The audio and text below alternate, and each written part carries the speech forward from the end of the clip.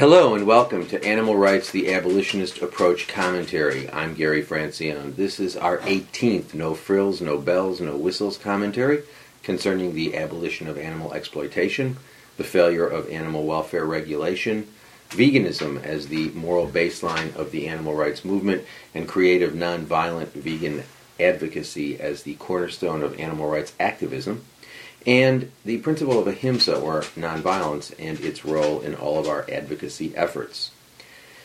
Well, it's been a long time since I did my last podcast. It was back in May.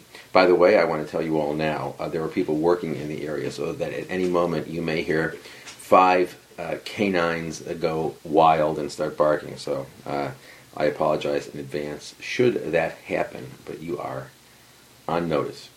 Anyway, so it's been a while since I did the last commentary in May, and I would like to share a couple of things with you that have happened since that time. The first abolitionist workshop took place in May, the end of May of this year, at Rutgers University. We had a group of people from different parts of the United States, from Canada and from South America, and we all assembled at Rutgers, where I teach, and we talked about the abolitionist approach for 2 days. We had 2 10-hour sessions in which we discussed the abolitionist approach and various issues about it, and we also talked about various ways to make vegan advocacy more effective and to reach more people. And it was an interesting and from my perspective, an absolutely wonderful experience. We kept the initial workshop fairly small in number. You see what I mean? You see what I was referring to before? Nothing I can do about it. Sorry. And this is going to be going on, I think, for the next several days. So I'm not going to have a better time to do it. In any event, we kept the initial workshop small because it wasn't clear how it was going to work in terms of bringing together a group of people who, by and large, did not know each other and had never interacted with each other except over the internet, which internet interactions can provide a somewhat false sense of relationship, and certainly a sense of relationship that does not reflect what real personal relationships are like, to the extent that we still have them, and they haven't all been turned into cyber relationships. But in any event, so we assembled a group of people.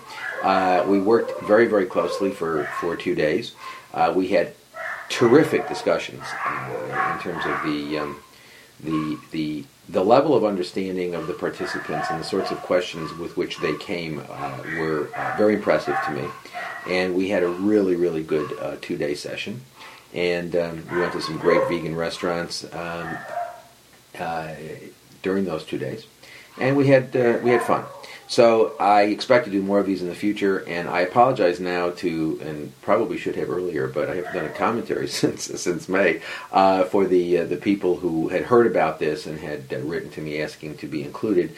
And for the most part, we really couldn't include those people because, as I said, I wanted to keep it small the first time out. And the next time I do this, I am more comfortable about having it be a larger number of people. I think it would be a mistake to change it from a seminar format to a class format and sort of have a really large group. I think it should remain a seminar format, although I think I can expand the size of the seminar. But in order for this thing to work the way I want it to work, and for the dynamic to be what I want it to be, and for the exchange, that we all have with each other, and the nature of the interactions, I think it has to be a fairly confined group and can't be a mob scene. In earlier years, I actually did in the it was in the 1980s and in the early 1990s, I did some I wouldn't call them workshops because they really weren't sustained. They were more sort of a day-long, or not even that. It was probably about a half-day sessions I did one at the University of Pennsylvania, where I was teaching from '84 to '89, and I did one at Rutgers when I moved to Rutgers, and they were larger groups. And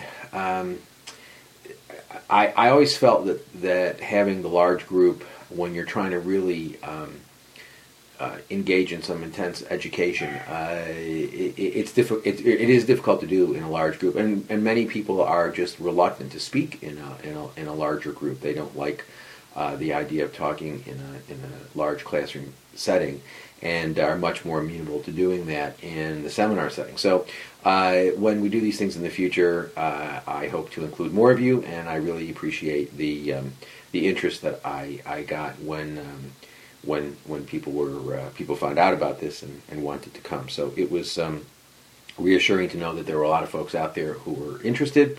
And again, I apologize, and I hope in the future to have more of these things, and so that all of you who want to attend a workshop and discuss these issues will be able to do so. The other thing I wanted to talk about is I've completed my most recent book, The Animal Rights Debate, Abolition or Regulation, which I co-wrote with Professor Robert Garner of the University of Leicester in the United Kingdom. Columbia University Press is publishing the book, and you can pre-order the book at the Columbia University Press website. I suspect there are other vendors that are pre-selling it now as well. And the book is, as the title suggests, is a debate. It's a debate between Professor Garner and me. And in the first part of the book, I present a defense of the abolitionist approach to animal rights. In the second part of the book, Professor Garner talks about his defense of animal welfare regulation. In the third part of the book, we debate. And I think it's well, I hope you make the judgment what you think of the book in terms of, I hope it will help your thinking about these issues, and I also hope that it will help you be a more effective advocate. So that book should be out shortly. I don't know exactly when. The press is saying November, but I think that's an outside date. I hope it will be sooner. It generally is when a publisher says that it's going to be, the release date will be a particular release date. It generally is sooner if the manuscript is done, and ours is done and in. So as I say, I hope you find it interesting and that it helps your advocacy. Okay.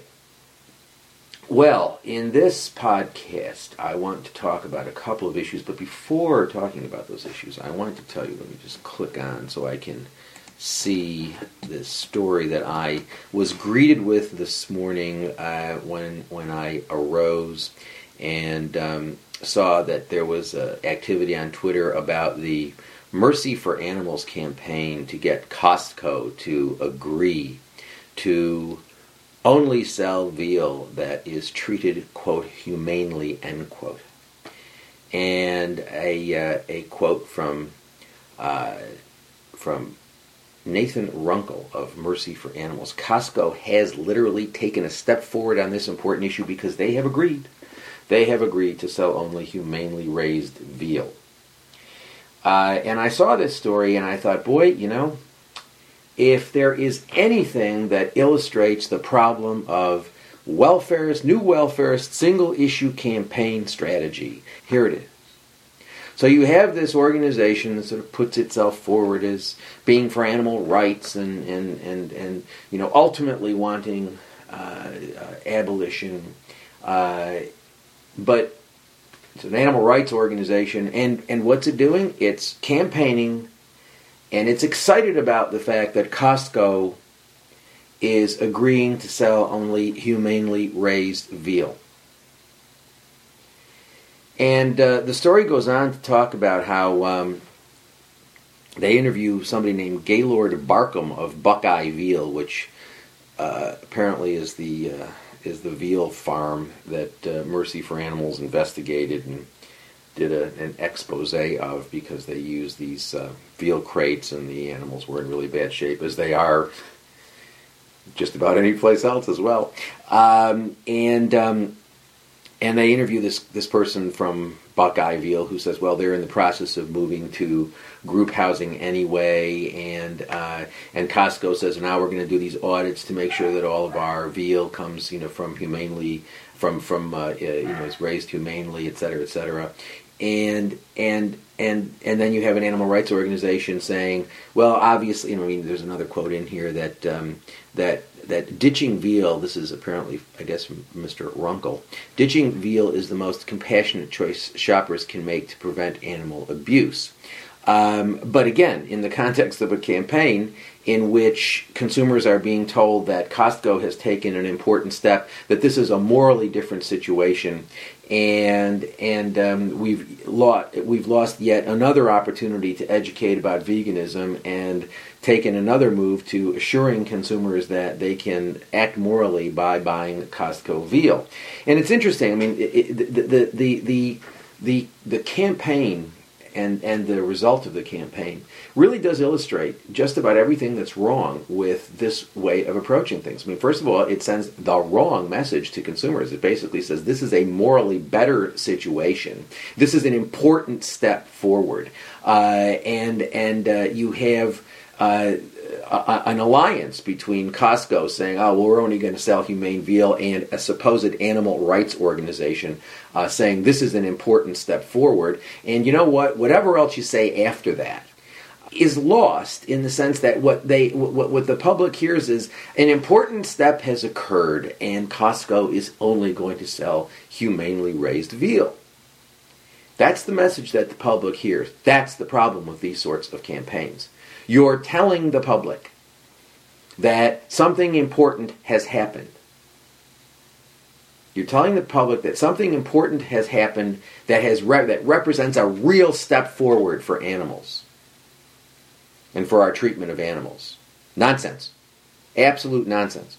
It's also interesting to me that the person from Buckeye Veal says we're in the process of moving to larger enclosures anyway. The reason for this, as I've pointed out, I discussed this quite a bit in the book that Garner and I have done, and in other things I've written. For the most part, animal welfare reform makes animal production more efficient. The reason why these quote improvements, end quote, are made is because they are in the interest of producers. The veal crate, the solitary veal crate situation is on its way out, and it's on its way out because it is inefficient. It is inefficient. What do I mean by that? What I mean is that a slightly larger enclosure in which animals that have a social nature can interact so that they are not stressed in the way that they're stressed when they are tethered and when they're in the individual crate, that change will result in far lower costs for veterinary care of these animals. That will reduce production costs. As I've discussed in some of the essays on the website, abolitionistapproach.com, and other writing, this is true of most animal welfare reforms. The reason why they're ultimately made is that they really are in the interests of producers. This is a perfect example. Buckeye Veal is already switching to individual crates. To larger enclosures. And make no mistake about it, we are not talking about going to a family farm situation that people fantasize about. I'm not even sure they ever existed. But, this idea that people have that, when we get rid of, quote, intensive agriculture or aspects of intensive agriculture, we move to the family farm situation. Well, first of all, I think the family farm situation had, and however idyllic we want to think about it, had a lot of suffering, and the bottom line is it's unjust. We are killing non-human animals who have an interest in continuing to live for no good reason. We're not talking about the need we're not talking about self-defense here. These calves are not threatening us in any way. We're bringing them into existence and we're eating them, and that's wrong. I don't care how well you treat them. That's wrong. That can't be morally justified. And so. Make no mistake about it. We're not talking about the calves rambling in the meadows until they're slaughtered in a Temple Grandin. Oh, that's another story. We'll get to that in a second. In a Temple Grandin approved happy slaughterhouse where where the animals are just, applying, they're filling out applications, please kill me there. Temple really just understands us so well, and she's done such a fine job designing the slaughterhouse. Please, please, please, kill me there. And so we're not talking about a huge change. We're talking about a small enclosure, because ultimately they still want the veal to appear a certain way so that consumers will buy the veal. So they're not going to allow too much space. Things are not going to change all that much, but they will change, and they will change largely because it's in the interest of the producers to do that. It's in the interest of the producers to do that. Moreover, they make these small changes, don't cost them very much, and indeed may reduce their production costs. And because the animal community has done such a fine job of telling people that crate-free veal is a great thing, there's actually an increase in consumption of veal. I discuss this in my book as well. That some of or at least one of the major veal producers in this country says that by moving to the crate-free situation, it's actually going to increase the consumption of veal because people will feel better about eating veal, and he says that explicitly. So this is really in the interests of industry. It's going to cut down on their veterinary costs, and it's going to make people feel better about eating veal. And it's not going to result in a significant welfare benefit for animals. If you look at their entire lives, you're still talking about torture. It's the difference between torturing somebody on a waterboard that has padding and torturing somebody on a waterboard that doesn't have padding. That's what it's about. Okay? So this is really, this whole situation, this whole campaign, really illustrates the problems of the single issue welfarist campaign. It's nonsense. And interestingly, I went over to the Mercy for Animals website, and I just looked at their homepage, where the word vegan doesn't appear. But I can tell you what does appear. MFA believes non-human animals are irreplaceable individuals with morally significant interests and hence rights. Well, that sounds good. This includes the right to live free from unnecessary suffering and exploitation. Well, in the context of what we've just seen in terms of their Costco campaign, unnecessary suffering apparently means getting them out of the crates. And if it means something else, gee whiz, it would really be nice, Mercy for Animals, if you told us. I don't see the word vegan on your homepage. Maybe it's there somewhere. Maybe in your site it's there. I also see free vegetarian starting kit. Let's not use the word vegan. No. Let's not do that. Let's not do that. The word vegetarian is there on a free vegetarian starter kit. But the word vegan doesn't appear anywhere on that homepage. On the other hand, donation options do. Make a car donation. Leave MFA in your will. Donate a portion of your eBay sales. Recurring donation from a debit card or credit card. So there we are. No use of the word vegan on the homepage. But, let me see. I don't know. A little less than half of the material on the homepage dedicated to donation options. So we see all of the problems with the single issue campaign. It sends the public the wrong message, promotes welfare reform that is basically in the interests of industry and increases production efficiency, and because of the propaganda that these organizations feed people, use a bad pun, but the propaganda that these organizations feed people, that this is an important step. Costco's made an important step. Sorry, that makes people feel more comfortable about eating veal, which is why Randy Strauss from Strauss Veal, which I think is the largest producer, it's certainly one of the largest producers in the United States, and I discuss this in my book. Strauss talks about if you can convince people that the veal's being raised in a more humane way, then consumption will increase. I think that's really pathetic. I mean, not from he's a business person. So, makes perfect sense from his perspective. I'm not saying it's pathetic from his perspective. It's pathetic from the animal advocacy perspective that this sort of nonsense is promoted by these organizations. But they're businesses. They sell single-issue campaigns. But The other item that came to my attention this week, which really made it clear that animal rights has no meaning whatsoever, the concept animal rights is meaningless, is Temple Grandin.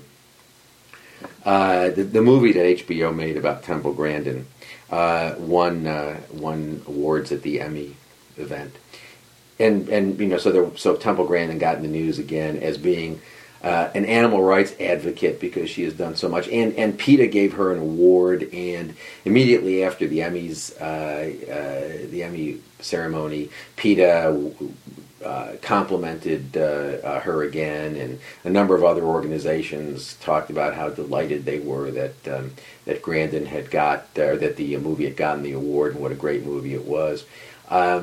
There is something so bizarre, I have to say.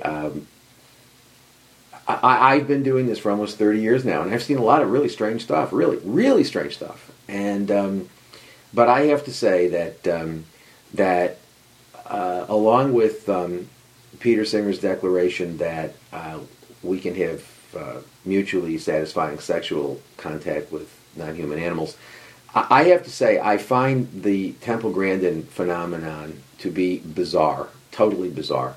This is a woman who designs slaughterhouses. This is, and she's an animal rights advocate, and she gets awards from organizations like PETA. If there's really very little to say about that, if you don't find that bizarre, I guess there's probably nothing that I can say to you that will persuade you. It is truly bizarre that someone like Grandin is feted as an animal rights hero, and it's peculiar. Now I will move on to talk about two issues that I want to discuss briefly.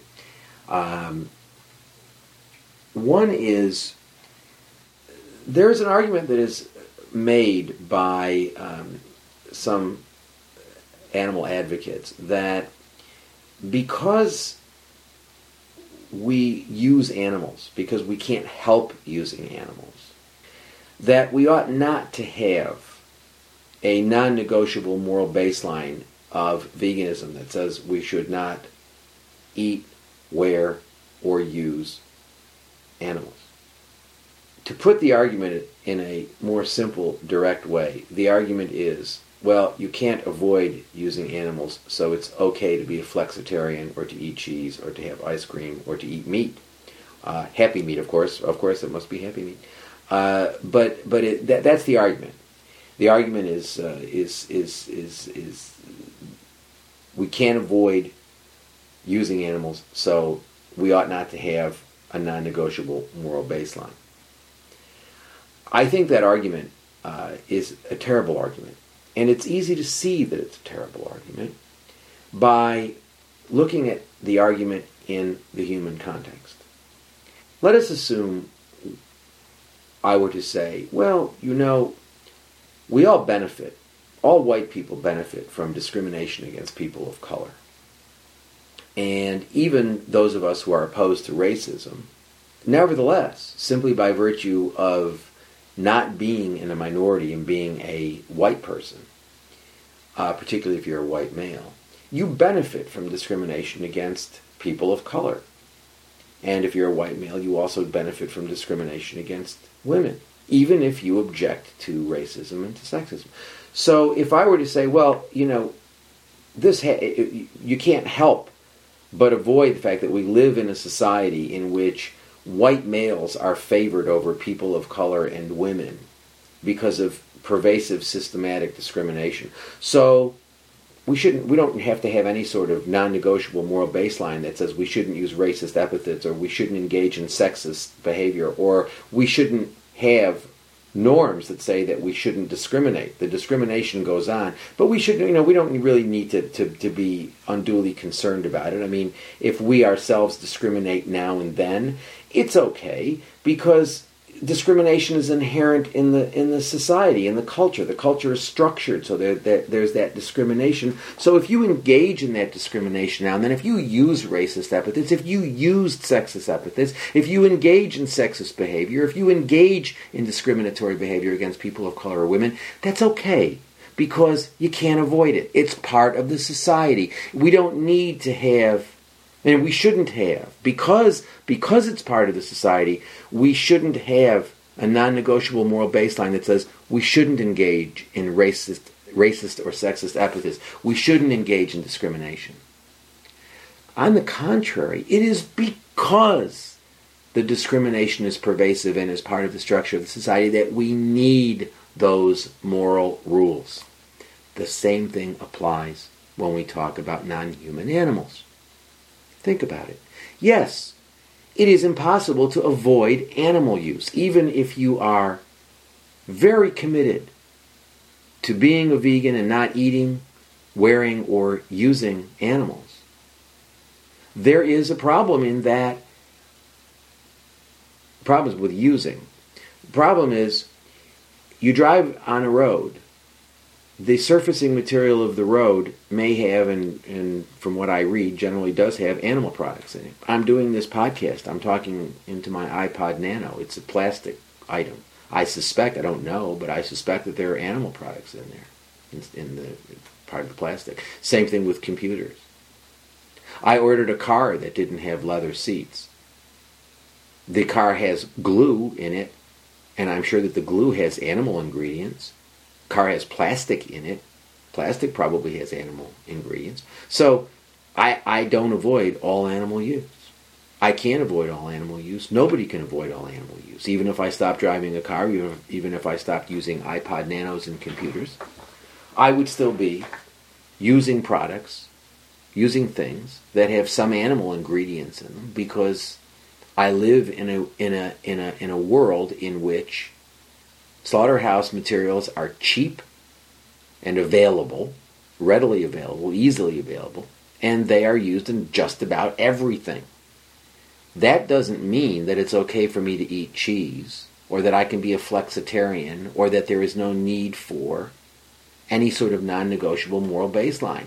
Quite the contrary. It is because that use is pervasive, it is because animal products are used in everything that we need to take a stand and say, with respect to those things that we have a choice about.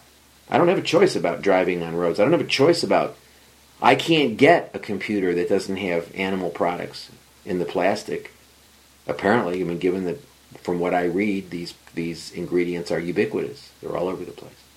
So, with respect to those things I have a choice over, what I put in my body, what I wear, what I put on my body in terms of what I use as a shampoo or as a body lotion, or whether I take supplements in gelatin capsules or not. I have choices over those things. And I refuse to participate.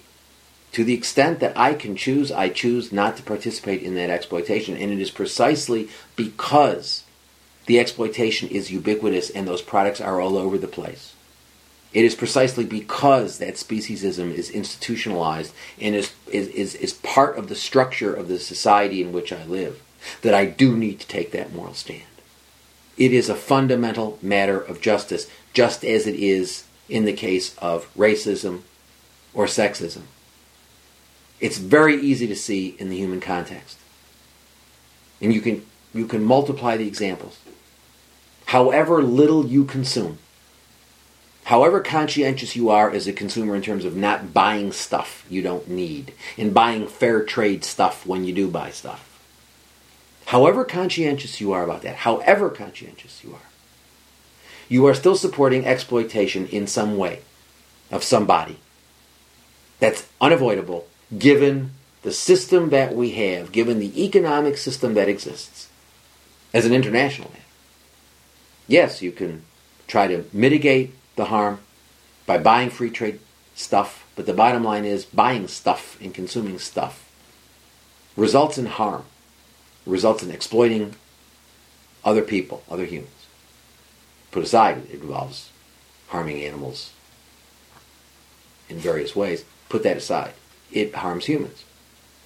Now, for somebody to say, well, we don't need any non-negotiable baseline rules because exploitation is inherent in the way the world works, the answer is no. You need those moral baselines precisely because that is the way the world works. And if you ever want to change it, if you're ever going to get justice, you need moral baselines that attempt to shift the paradigm. We all recognize this in the human context. But when it comes to non-humans, that speciesism kicks in. The commercialization kicks in that characterizes these large animal organizations. And you get people saying, oh, well, you're just being a purist. If you won't eat, if you're not a flexitarian, you're being a purist. Those are the two choices. You're either a flexitarian or you're a purist. That argument simply doesn't work. It's a speciesist argument. It is precisely because the exploitation is pervasive. It is precisely because animals are things that we need to take the position that we don't regard animals as things. It is because they are property. It is because they only have extrinsic value. We need to take the position that we don't regard them as property and we regard them as having inherent value. And that when it comes to choices that we make, when it comes to situations in which we can make a choice, we need to make that choice. We need to make the just choice. The choice not to consume, not to wear, not to use. So this argument is made, as I said before, with distressing frequency, for the most part, by large animal organizations. Why are these organizations taking this position? They're taking this position because they are businesses. These large groups are businesses. Their goal is to have the largest donor base possible, which they attempt to achieve by asking people to do as little as possible, making them feel as good as they can about what little they do. That maximizes contributions.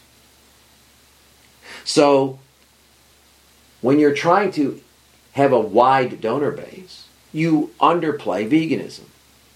You say, well, yes, veganism is okay. It's a way of reducing suffering, like cage-free eggs or like happy meat, but it's really no different from any of that. And anybody who says differently is simply being a purist. Because, we can't avoid animal use. So therefore, anybody who says we shouldn't eat animals and who is critical of the concept of being a flexitarian, those people are simply being purists.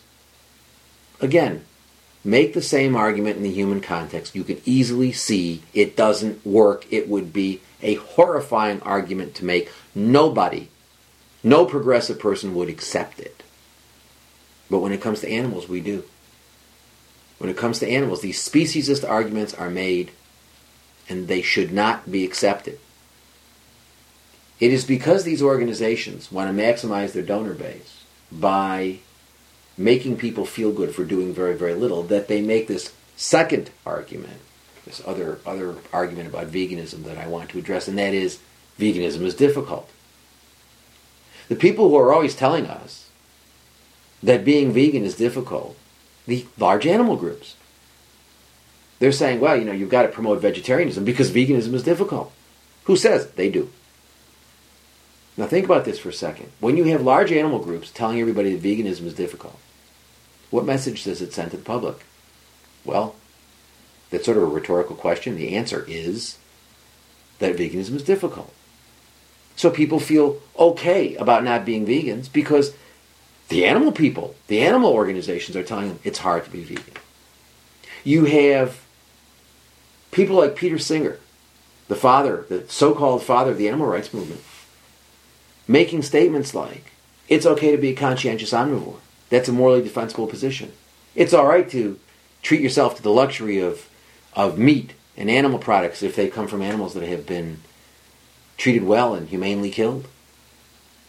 When you have people making statements like that, the message that is sent is very, very destructive. Being vegan is not difficult. This is the number one problem that we have to encounter with, that we have to deal with the general public. And what's sad about it is we end up arguing with, contradicting what the animal people are saying. So you've got a population out there that is convinced that veganism is difficult. Why? Because the animal people are saying it's difficult. The animal people are saying veganism is difficult, and there are other things that we can do that will allow us to continue consuming animal products. And we can feel good about it because we're discharging our moral obligation to animals. We're being conscientious omnivores. I mean, the father of the animal rights movement says that that's a morally defensible position. So we can continue eating animal products. We can even have meat. As long as the animal's been treated well and killed in a relatively painless way, well, that's okay. As long as we buy meat from animals slaughtered in accordance with Temple Grandin's slaughtering methods, or animals that are sold by stores like Whole Foods and things like that, that's fine. We can do that. The animal people are telling us that that's a morally all right thing to do. I suggest that that's a terribly troubling aspect of modern animal advocacy, because animal advocacy has become a business. And it's a multi-million and probably billion-dollar business. It's not probably, it definitely is. It's a multi-billion-dollar business. Because there's so much money involved, it's become a business in the worst sense of the word. It really has become a commercial enterprise. The values don't matter. What matters is the money. And that's terribly troubling. It really is terribly troubling. But I think it's important to sort of be aware of these arguments and to reject them. The idea that we shouldn't have a moral baseline of veganism because it's impossible for us to avoid all animal use is nonsense. We need to have a moral baseline of veganism precisely because animal exploitation is so rampant, so pervasive. Because animals are things, we need to shift the paradigm. The only way you can shift the paradigm is by getting people to see that animals are not things that we should consume. That they are beings with inherent value, and that they aren't there for us to eat, to wear, to use in experiments, to hunt, for any purpose. And we need to reject the idea that veganism is difficult. It is not difficult. We need to stop promoting that idea. We need to emphasize to people how easy it is to be vegan. How easy it is to be, because it is. Especially if you're really interested in your health, it's really easy to be a healthy vegan. And it's cheap to be a healthy vegan if you're talking about eating fruits, vegetables, and nuts. And you're not buying all this processed stuff that is expensive and isn't any good for you anyway. It's easy. And for those people who like sweet things or like, the sort of more junk food sorts of things, you can get them all now in vegan versions. And they're every bit as good as the non-vegan version. It's not hard. It's really very easy. And I think that's the idea we ought to be promoting. And it's sad when people say to me, well, I hear what you're saying, and it makes sense to me, but, I got some literature from Organization X, and they're saying that it's okay to, as long as the chickens have been gassed and not electrically stunned, that then I don't have to boycott Kentucky Fried Chicken anymore. I can purchase chicken corpses at a Kentucky Fried Chicken as long as the chickens are gassed, because the boycott will be called off. What message does that send when you tell people we're going to call off the boycott when you start gassing chickens? The message that's sent is it's okay to eat those chickens now. That's the message that's sent, and it's a bad message. The next thing I want to talk about is related to something I said earlier about Temple Grandin being regarded as an animal rights activist. Animal rights doesn't mean anything when Temple Grandin is regarded as an animal rights activist. What I want to talk about is something that is going on now, and that doesn't surprise me. Indeed, it would surprise me if it weren't happening. But it's a replay of something that happened in the late 80s and early 90s when a lot of the large organizations, including the organizations that were new on the scene in the 1980s and the organizations that started off endorsing animal rights and in various ways trying to distinguish animal rights from animal welfare, started embracing animal welfare reform. And what happened at that time was these organizations said, well, we believe in animal rights as the long-term goal. But in order to get to the long-term goal, we have to do animal welfare reform in the meantime, because animal welfare reform, the arguments that you would hear would be generally the argument that animal welfare reform would lead to animal rights, and that animal welfare reform would do something for animals now, that we had to do something for animals now, and what that something was animal welfare reform. And what I argued in the work that I did in the 1990s that resulted in my book, Rain Without Thunder, was that there was no reason to believe that animal welfare reform would lead to animal rights in any way. The idea that animal welfare reform was somehow causally related to the abolition of particular forms of exploitation, or even to the significant reduction of the number of animals used, was simply ridiculous. It was simply wrong. That there was no historical evidence to support that proposition. I mean, it wouldn't be right in any event. I mean, even if animal welfare reform did lead to animal rights, or to the abolition of animal exploitation, I would still have a problem with it, because animal welfare basically says that it is all right for us to use animals as long as we treat them in particular ways. And, anybody who tries to say that that's not what animal welfare proposes is simply not paying attention. And the Costco episode that I alluded to, or that I referred to earlier, is a perfect example of that. However you want to spin that, the bottom line is you've got animal people saying Costco, and they're doing it explicitly, saying Costco's taking an important step. And what does that convey? That conveys the notion that it's all right, it's morally all right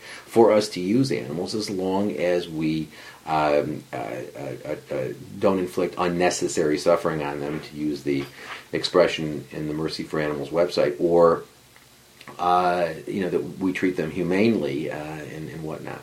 So.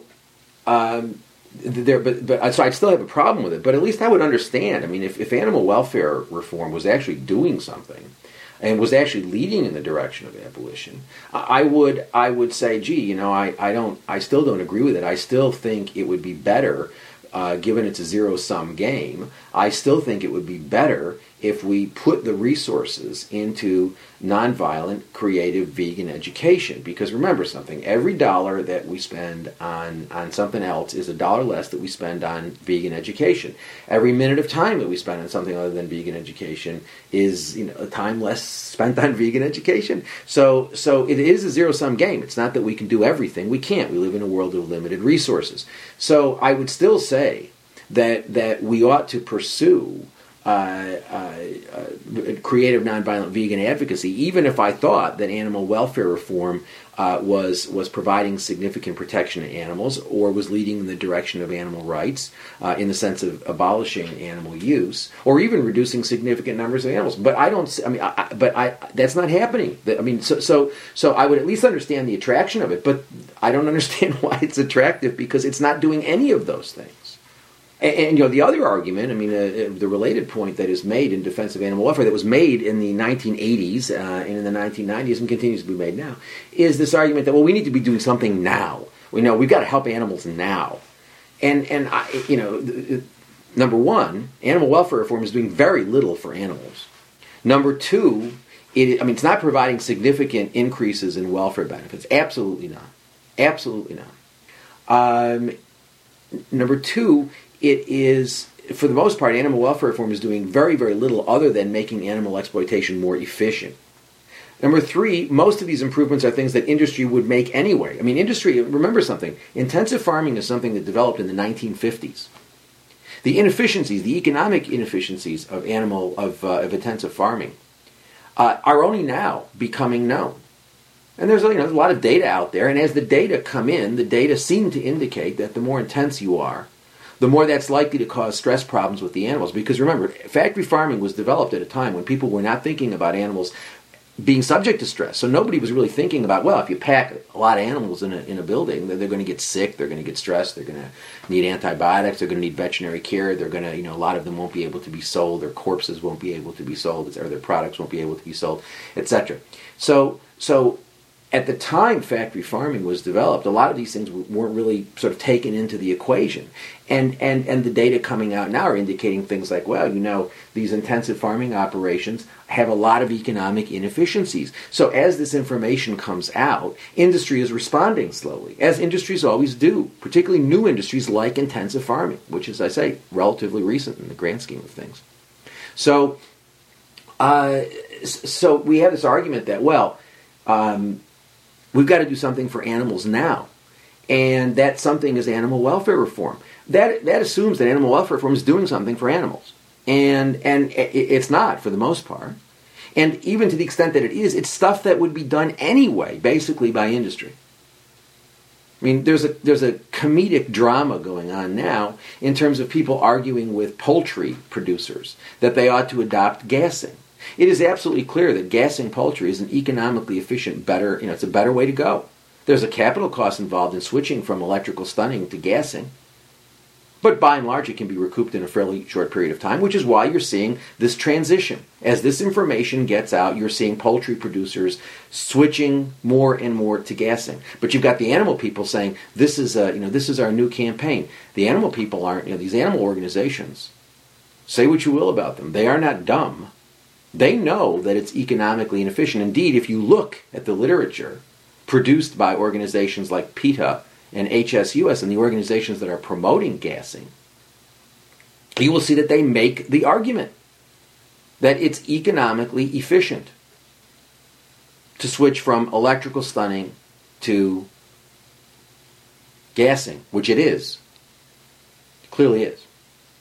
So, for the most part, these are changes that would be made by industry anyway. I mean, industry, why would industry, it pays in certain ways for industry to fight with the animal organizations. Because, first of all, not everybody's ready to switch. Not everybody's ready to make that capital investment. The investment that they would have to make up front to switch from a stunning operation to a gassing operation. Not all producers are ready to do that. There is still debate going on about the various efficiencies involved.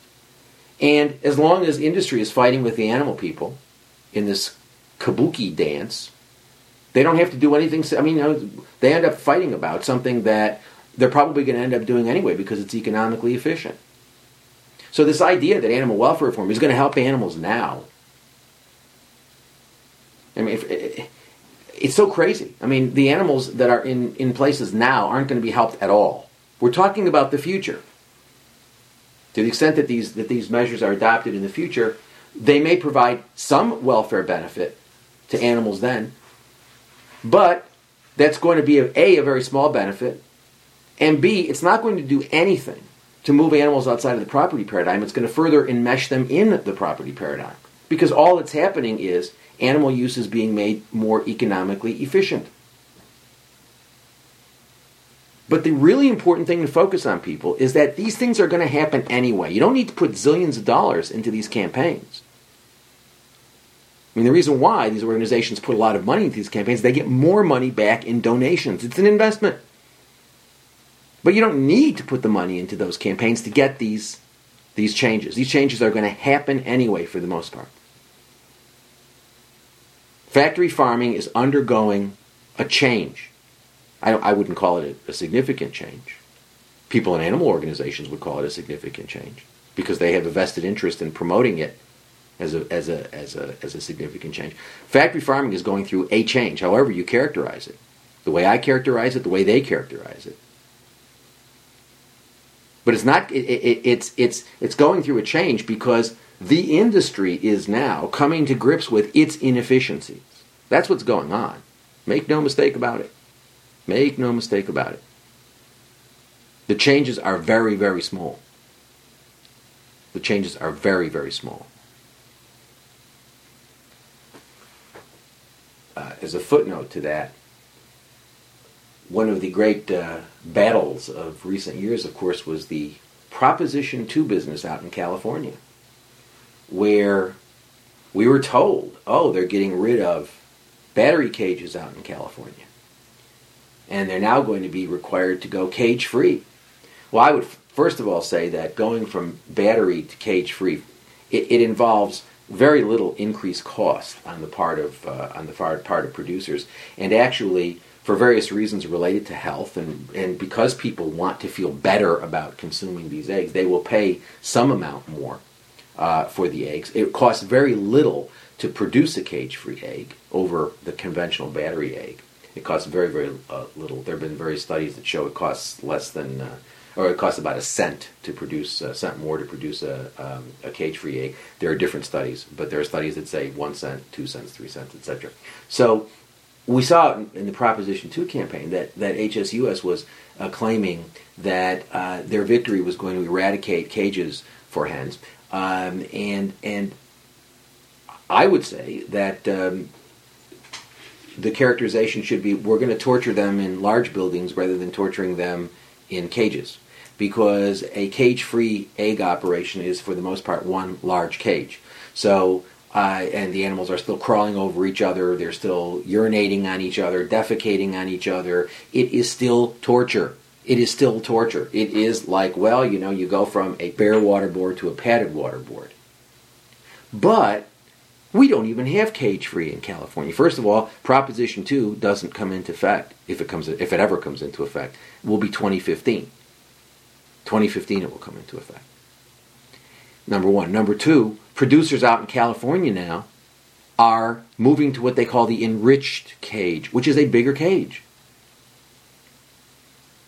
And the animal advocates are saying, oh no, you've got to get rid of the cage.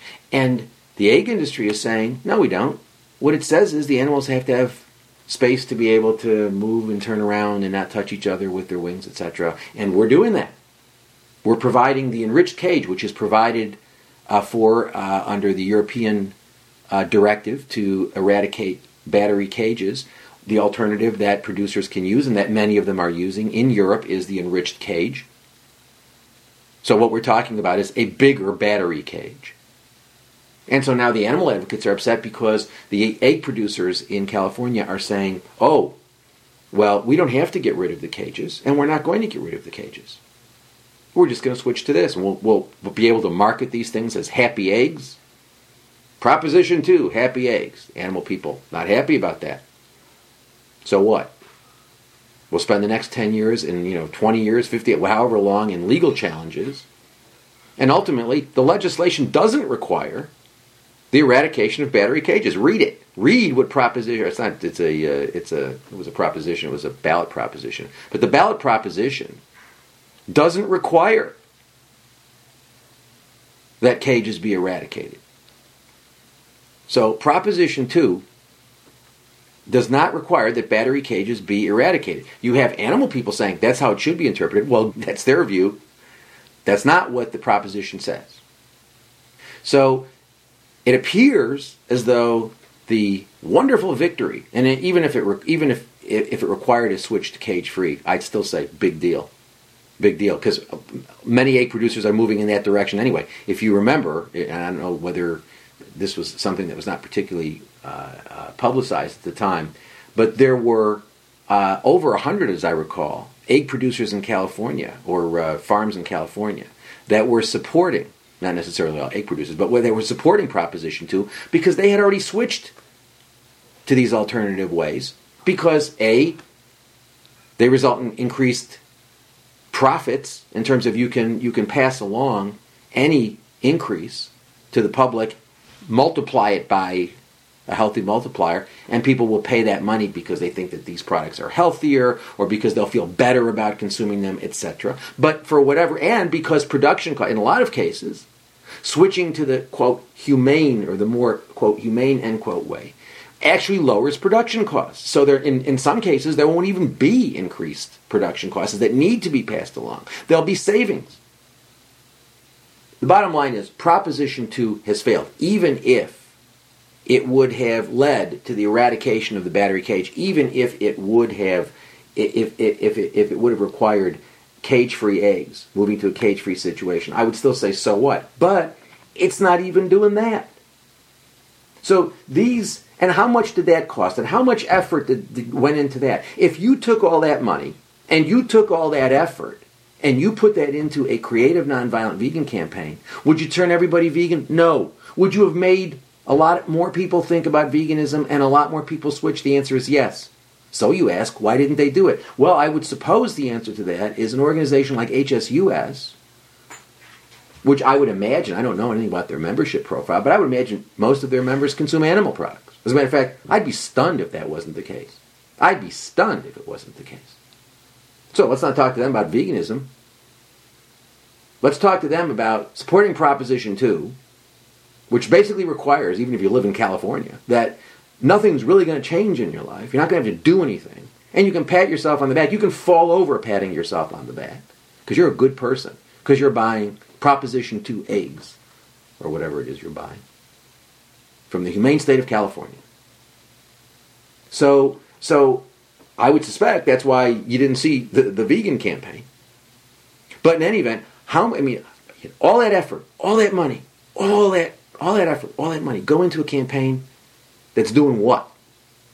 Less than nothing, basically. I mean, it would have been, in my view, it would have been nothing if it required a move to cage-free eggs. But egg producers are interpreting it as allowing enriched cages. And you know what? As a lawyer, I gotta say that their interpretation, I read the proposition, doesn't say you gotta eradicate the cage. It says you have to provide space so that the animals can turn around or move or whatever it says. And then it only becomes an empirical question whether or not the larger cage gives them that, or it doesn't. And so they'll fight about that, and they'll come to you and ask for donations because they've got to litigate. It's a matter of, they've got to go to the courts and blah, blah, blah, blah, blah. And we'll see more and more years of campaigning. Anybody who thinks this is progress is dreaming. Anybody who thinks this is doing something for animals now. So, in any event, what was happening in the 1980s, early 1990s was, you had these organizations saying, yeah, we believe in animal rights, but we're going to promote animal welfare reform because we think animal welfare reform will lead to animal rights. Wrong. No proof of that. Indeed, we've had animal welfare standards for 200 years now, more than 200 years. We're using more animals now in more horrific ways than ever before. There is no empirical proof on the planet Earth that animal welfare reform will lead to abolition. And supposedly, we had to endorse animal welfare reform because you got to do something for animals suffering now. So, Proposition 2 is going to, Proposition 2 and all this nonsense, the Costco veal business, this is going to help animals now. Nonsense. You believe that, you probably believe in Santa Claus and the Easter Bunny. So, animal rights ended up getting appropriated by these organizations that wanted to use the rhetoric of animal rights as a selling point. But basically, they were no different from the animal welfare organizations of the 1950s. As a matter of fact, in certain ways, those organizations probably did more, actually. But, whether that's... The bottom line is, they were really no different. They were really not changing at all. They were just changing the rhetoric. They were changing the appearance, not the reality. Same thing's happening now with abolition. What I tried to do when I developed the abolitionist approach, which I started doing in large part as I was observing what was happening in animal rights, was to try to focus on what were the central ideas of animal rights? Well, the central ideas of animal rights, as far as I understood that concept, was that you didn't regulate exploitation, you abolished it. And that the way to do that was by being a vegan. And so I identified fairly early on the concept of veganism with animal rights. And then I also brought this notion of nonviolence because it seemed to me that the animal rights movement was an extension of the peace movement, that the problem was violence wasn't the solution, violence was the problem, and that we needed to sort of rethink how we thought about violence. So what I tried to do with the abolitionist approach is abolition is not just a goal, it's a means to the goal, it's a means to the end. What I was reacting to when I developed the abolitionist approach was the idea that, welfare was somehow going to be a means to the end of achieving animal rights, which was an amorphous concept in any event when it was first articulated. But and I was arguing, the welfare reform is inconsistent with A welfare reform is inconsistent with the recognition that animals have inherent value as a moral matter, and that we ought not to be pursuing animal welfare reform as a general matter. But it didn't work as a practical matter. This is not just a matter of theory, people. As a matter of fact, it is not a matter of theory. It's a matter of practicality. Animal welfare reform doesn't work.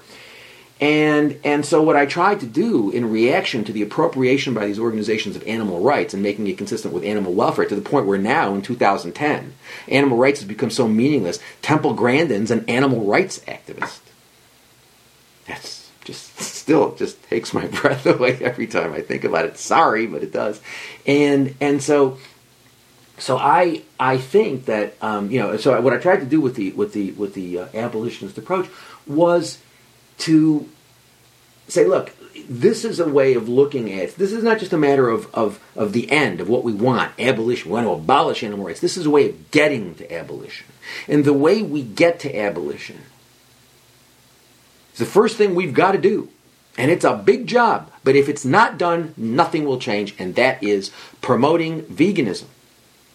If we don't promote veganism, if we don't shift the paradigm in favor of veganism, nothing is going to change ever. Nothing will ever change. As long as people are eating them, wearing them, using them, making decisions to directly participate in the exploitation of animals, then it's never going to change. Ever, ever, ever. So the abolitionist approach promoted creative, nonviolent, vegan advocacy on a large-scale basis as the way to start shifting the paradigm in a really effective way, rather than continuing to pursue this nonsense welfare reform, which was, as a matter of moral doctrine, wrong, but as a matter of the practical world, never worked, didn't work, hasn't worked. I meet so many animal advocates who know so little about history. You know the old expression, those who don't know history are condemned to repeat it. And so I meet young animal advocates and they say, oh, look, we can pursue animal welfare reform. And, they act as though animal welfare reform is something that was invented last week, and this is a great idea, and let's try this. And they are completely unaware of the history of the animal welfare movement, animal welfare reforms that have happened in the past, and their complete failure. So what I was trying to do with the abolitionist approach is to say, yeah, it's about a goal, but it also prescribes a means to achieve that goal. It's not just about a goal. Now what's happening is the same thing that happened in the late 80s and early 90s. It's interesting to watch it. I predicted it would happen. That you have these large organizations that say, oh, okay, we really want to, we're really abolitionists too. We just believe that welfare reform, we maintain welfare reform will get to abolition. That's no different from what they did in the 1980s and the 1990s with respect to animal rights. Saying that, well, we agree that abolition is the long-term goal, but we think we ought to use welfare reform as a means of achieving that goal.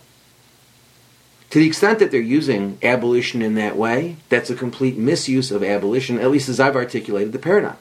They're free to use it any way they want to use it, but they're misusing it in that they're ignoring the central idea of the abolitionist approach, is that it's not just about a goal. It's not just about the end. It's about a means to the end. It's about a means to the end that is consistent with the end.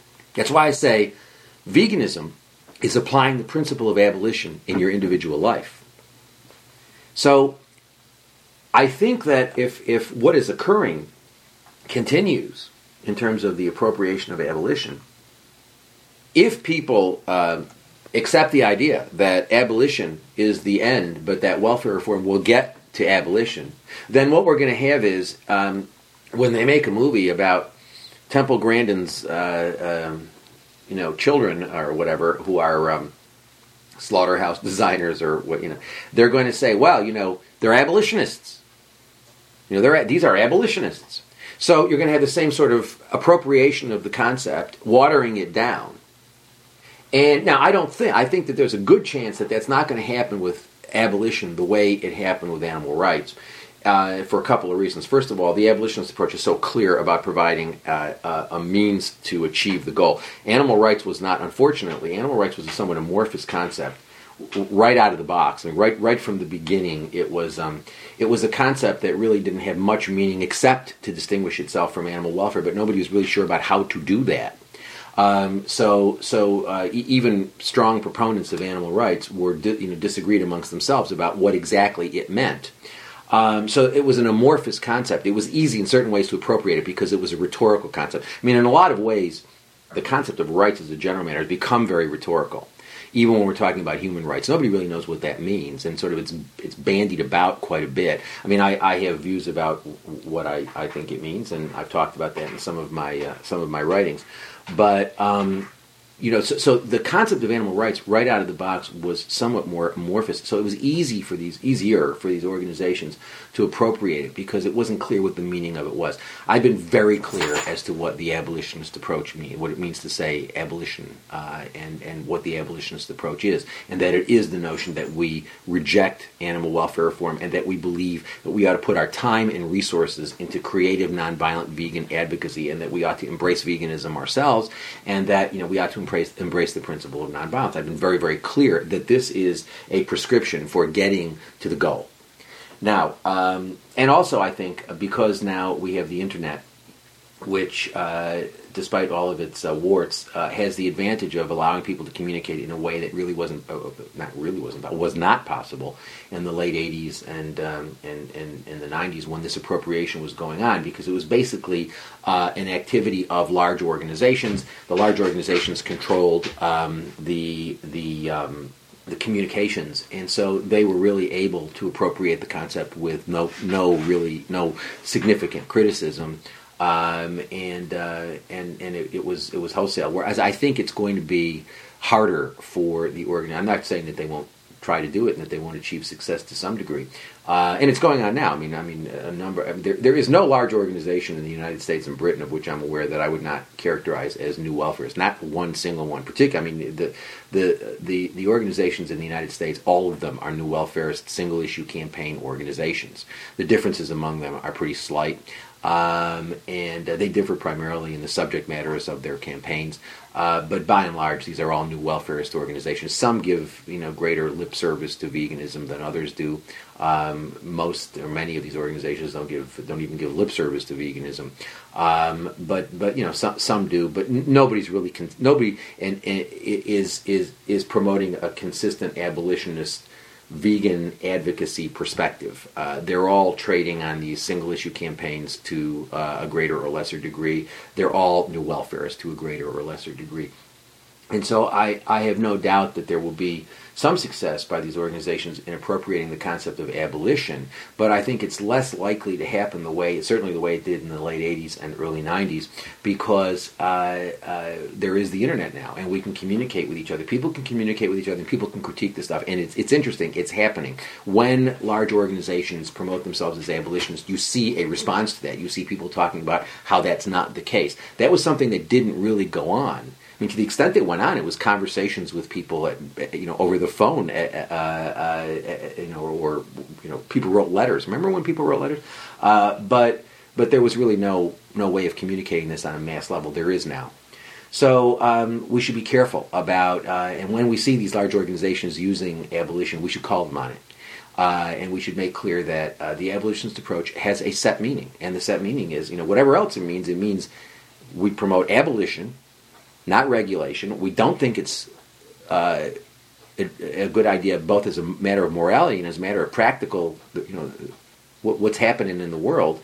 It's a bad idea to promote animal welfare reform, and that given it's a zero-sum game, and given that we want to do the right thing, we ought to be putting the time and resources into creative, nonviolent vegan advocacy and being vegans ourselves, and recognizing the importance of veganism as a non-negotiable moral baseline. If you are not a vegan, you are participating directly in animal exploitation.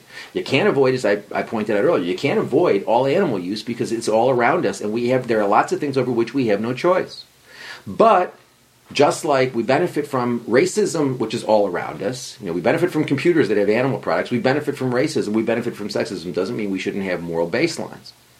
As a matter of fact, the only way you get rid of the pervasive discrimination of racism, sexism, or speciesism is by having those non-negotiable moral baselines. And so The abolitionist approach says we've got non-negotiable moral baseline, veganism. We believe that we ought to put our resources into creative, nonviolent vegan education. We're not interested in these welfarist campaigns. Our time, our labor, our efforts are spent educating people about veganism and about the need for abolition. And we believe and embrace nonviolence. Violence is the problem. It is not the solution to the problem. You burn down a slaughterhouse, 10 more, if the demand doesn't change, 10 more arise, or 10 existing ones increase production capacity.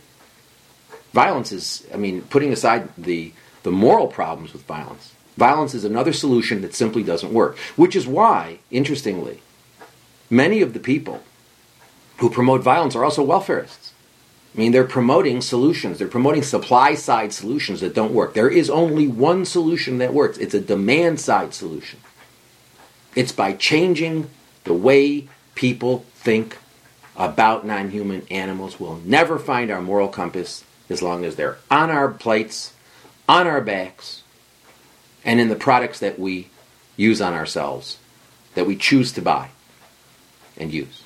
So I think that we should be very vigilant about this, making it clear that when these large organizations, or anybody, is using abolition in a way that is consistent with welfare reform, in a way that is consistent with violence, they're misusing the concept. Can you stop them from doing it? No, of course not. But be aware of what they're doing and challenge it. That brings us to the end of commentary number 18. And I can see that there's going to be more work next door. And so I'm going to bring it to an end now before we have a cacophony of loud barking. Okay, that wraps it up for commentary 18. Thanks very much for listening. If you're not vegan, go vegan. It's very, very easy to do. Don't listen to these organizations that tell you it's difficult or that it's daunting. It's not. It's very, very easy. And also think about it this way. However difficult it is for you to be vegan, and I suggest it's not. However difficult it is for you to be vegan, however, think about how difficult it is for all of the animals that you are not vegan. So please, go vegan. It's easy. It's better for your health. It's better for the health of the planet. And most importantly, it's the morally right thing to do. Visit the website, abolitionistapproach.com. Follow me on Twitter. Thanks again.